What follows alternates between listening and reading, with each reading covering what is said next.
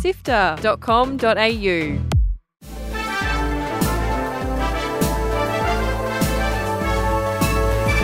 Hi, I'm Fiona Bartholomeus. And I'm Kyle Paletto. Welcome to Walkthrough, Sifter's weekly recap of the biggest news in video games. This week, Xbox and Bethesda drop a stack of release dates and a new game. HBO's The Last of Us is unsurprisingly selling a lot of games, and a massive game is shutting down in China. Here is the news for Sunday, 29th of January. Let's go. Articles to read, podcasts to listen to, and videos to watch on sifter.com.au.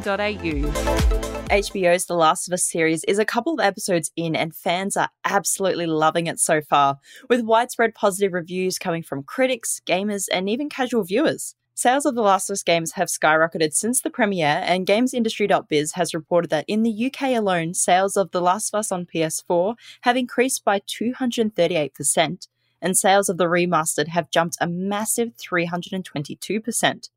And both versions have begun popping up to top sales charts again, reaching number 6 on Amazon's top PS5 sales in the US, and Part 2 is currently the best-selling game of the week for PS4. I have to admit, Fiona, I am one of those people. I never got around to finishing Part 1, and since watching the show, I am dying to get stuck back into the remaster. And speaking of Last of Us, creator and co-president of Naughty Dog, Neil Druckmann, recently opened up about the future of Last of Us and Uncharted games in an interview with BuzzFeed. Druckmann said Sony wasn't putting pressure on them for Last of Us Part 3 or Uncharted 5, but it was up to the team to decide. He revealed that Naughty Dog is likely moving on from Uncharted, but there is a multiplayer game set in the world of Last of Us in the works, which will be story-driven, and it could even be co-op. Naughty Dog is a bit of a kingmaker when it comes to games, so if I was Sony, I would step back too. Take your time, Neil, you are good. And if you're excited for more episodes of the HBO series, the good news is it's already been renewed for a second season. Microsoft hosted the Xbox Bethesda Developer Direct this week, a shorter online presentation filled with updated release dates. Hi-Fi Rush, the musical rhythm game, stole the show though. It's a Saturday morning cartoon-styled game where you've got to use the power of music to defeat the big bosses. It's developed by Tango Gameworks, who you'd know from spooky games Evil Within 1 and 2 and Ghostwire Tokyo. So to say this is a departure is an understatement. It's available right now, included as part of Xbox Game Pass and standalone on Xbox and PC. Interestingly, it's the first exclusive Bethesda game since Microsoft bought the publisher. Sorry, PlayStation and Switch players. They also finally announced that GoldenEye would be available on Game Pass on the 27th, so Xbox users can jump into the classic shooter right now. Strategy Minecraft spin-off Minecraft Legends will build its way across consoles and PC on the 18th of April.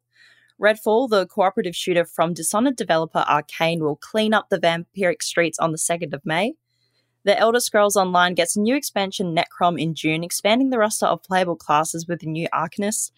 And Forza Motorsport, the technical racer of the Forza series, will get a new entry this year too, but we don't know when yet. Boston developers Proletariat have decided to stop their unionization process following alleged pressure from its CEO and parent company Activision Blizzard.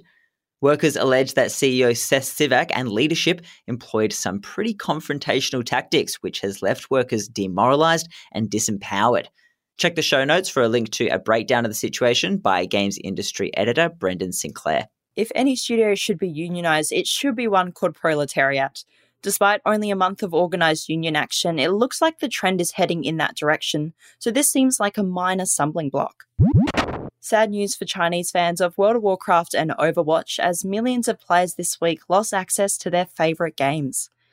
Activision Blizzard announced last year that it would not be renewing its contract with China's NetEase Games, which allowed the games to run in China. WoW players had the option to download nearly 2 decades of character data, which some people are calling a digital cremation, in the hopes of one day being able to reunite with them on a server. But the catch of doing that was that if you downloaded your character data, then you're locked out of playing the game and participating in the final online moments. This just seems like a terrible situation for everyone involved, and one that could have been avoided. I hope Chinese gamers are able to get back online in the not too distant future. That's it for news. Here are the games releasing this week. Season, A Letter to the Future is out on the 31st. It's a gorgeous-looking third-person atmospheric road trip game by indie devs Scavengers Studio. It looks great, and it's coming to PC and PlayStation. Also out this week is SpongeBob SquarePants: The Cosmic Shake. It's a 3D platformer set in the world of SpongeBob. This looks like it could be a lot of fun. Grab it on Switch, PC, PlayStation 4 and Xbox One this Tuesday. And later in the week, we get the release of Deliver Us Mars, an atmospheric sci-fi adventure story. This looks tense and a little spooky, and I'm keen to check it out when it releases on PC, PlayStation 4 and 5, Xbox Series X and S, and Xbox One on the 2nd. Join the Sifter community on Discord at sifter.com.au/Discord.